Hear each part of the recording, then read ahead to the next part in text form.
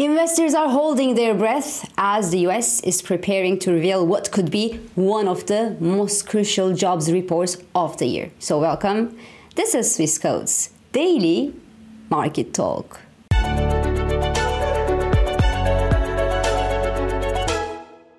It's the jobs day, and we can't wait to see how many jobs the US economy added last month and also how much the Americans got paid.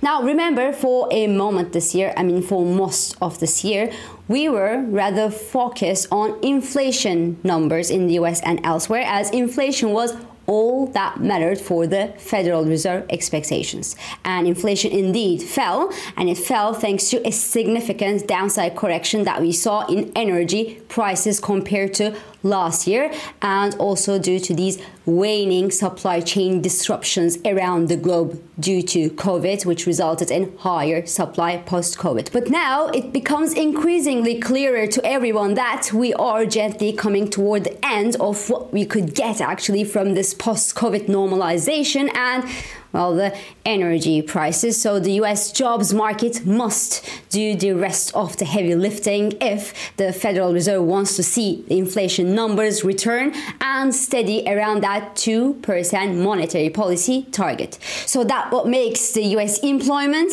and the unemployment numbers critical for investors yet again. And it's exciting. So I'm reading now in the news that today's data could actually be one of the most important, most critical jobs data of the year, not because September was an important month, because it was not important per se, but just because the US bond and the US equity markets are now coming to a crossroads, because the US 2-year yield pretty much refuses to lose the 5% mark from sight, while the US 10 and 30-year yields claim a rise toward the 5% level on expectations that inflation in the US would be higher for longer, and that would obviously require the interest rates in the US to stay higher for longer. So the S&P 500, on the other hand, is waiting in ambush a few points above that critical 200-day moving average level, which stands near the 42.05 as of today. So just below that level at 41.80, the major 38.2% Fibonacci retracement is waiting to judge whether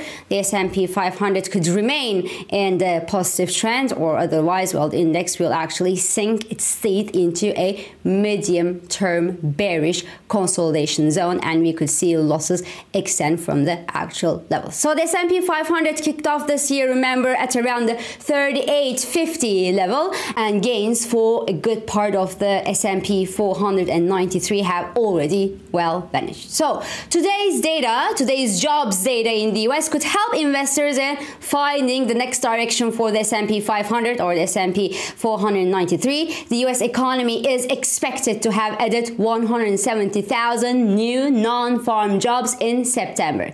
And actually, that does make sense, as last month's figures stood at the 187,000 level, and we expect these numbers to gently come down moving forward. So last year's average remains at a strong 270,000 job additions per month, but the last 6-month average is down to 235,000 additions in average per month, and the last 3-month average is slightly below the 200,000 job additions. Now, the wages growth, on the other hand, is seen steady at around the 4% level. That's still above the actual CPI number, which stands near the 3.7% level in the US, and that should ideally come down as well.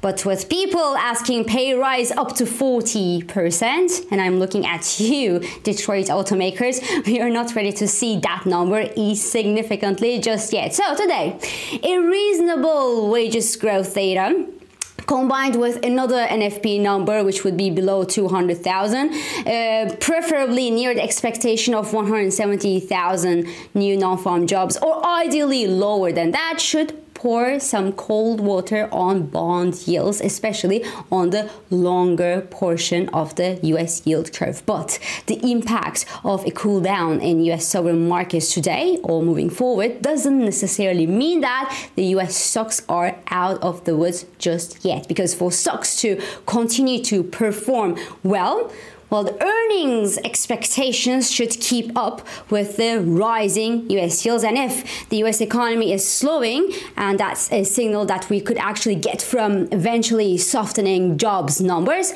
well, investors may still remain reluctant to return to the stock markets. Because look at Ford. Ford, for example, announced that its electric F-150 Lightning sales actually fell more than 45% in the third quarter of this year.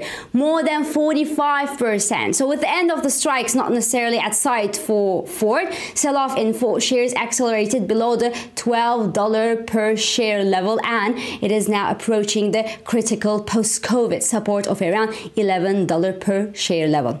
Anyway, that's for Ford, but zooming out of Ford and automakers, the stocks are in a hot seat due to the rising real yields that offer better returns to investors, which obviously become increasingly more reluctant to take risks. For what, right? And Barclays told an inconvenient truth out loud yesterday, and it was all over the place. It was all over the news. They simply said that only a stock market crash can rescue the bond market, and that there is no magic level of yields that, when reached, will automatically draw in enough buyers to spark a sustained bond rally. And the 5% level actually looks good for the US 10-year yield, for example. Yes, but some big bond investors out there think that it is not enough in case inflation remains high for long. And some investors actually bet that the yields should continue to rise toward the 6% mark. Now, in the series of keeping up with the Federal Reserve members, Richmond Fed President Barkin said yesterday that there is actually a lot of fiscal issues out there that's creating a lot of supply. That's something that we know. And that, combined with the strong economic data of lately and the Federal Reserve's quantitative tightening, well, the increased treasury issuance sure contributes to pushing yields higher. And on the other hand, San Francisco Fed President Mary Daly actually told the markets that the Federal Reserve could refrain from raising the interest rates again, as the latest meltdown that we see in the US sovereign bonds market has had about the same effect than one more interest rate hike from the Fed. Now, going into the data, activity in Fed funds futures gives around 78% chance for another pause in the Fed's November meeting. It appears that traders are now betting historic sums on the outcome of the November meeting, and that outcome obviously depends on jobs and inflation numbers. So I stop here and I let the numbers talk. In the energy market as well, the oil sell-off extended to a second day, and oil prices fell in 5 over the past 6 days of trading. The barrel of US crude hit the $82.50 per barrel level at yesterday's trading session. The sell-off could extend toward the $80 per barrel level no matter what, if the market narrative remains growth and global demand. So in case of a soft set of US jobs data today, the economic slowdown fears around the world would boost the oil bears. And in case of strong jobs data out today, well, the hawkish Federal Reserve expectations would fan the recession worries and push these oil prices toward the $80 per barrel level. I, however, don't see the barrel of crude sink below that $80 per barrel psychological level without OPEC intervening, at least verbally. So this is all for this week. I'm İpek Özkardeşkaya, and thank you for joining me, and thank you for all your beautiful and supportive messages.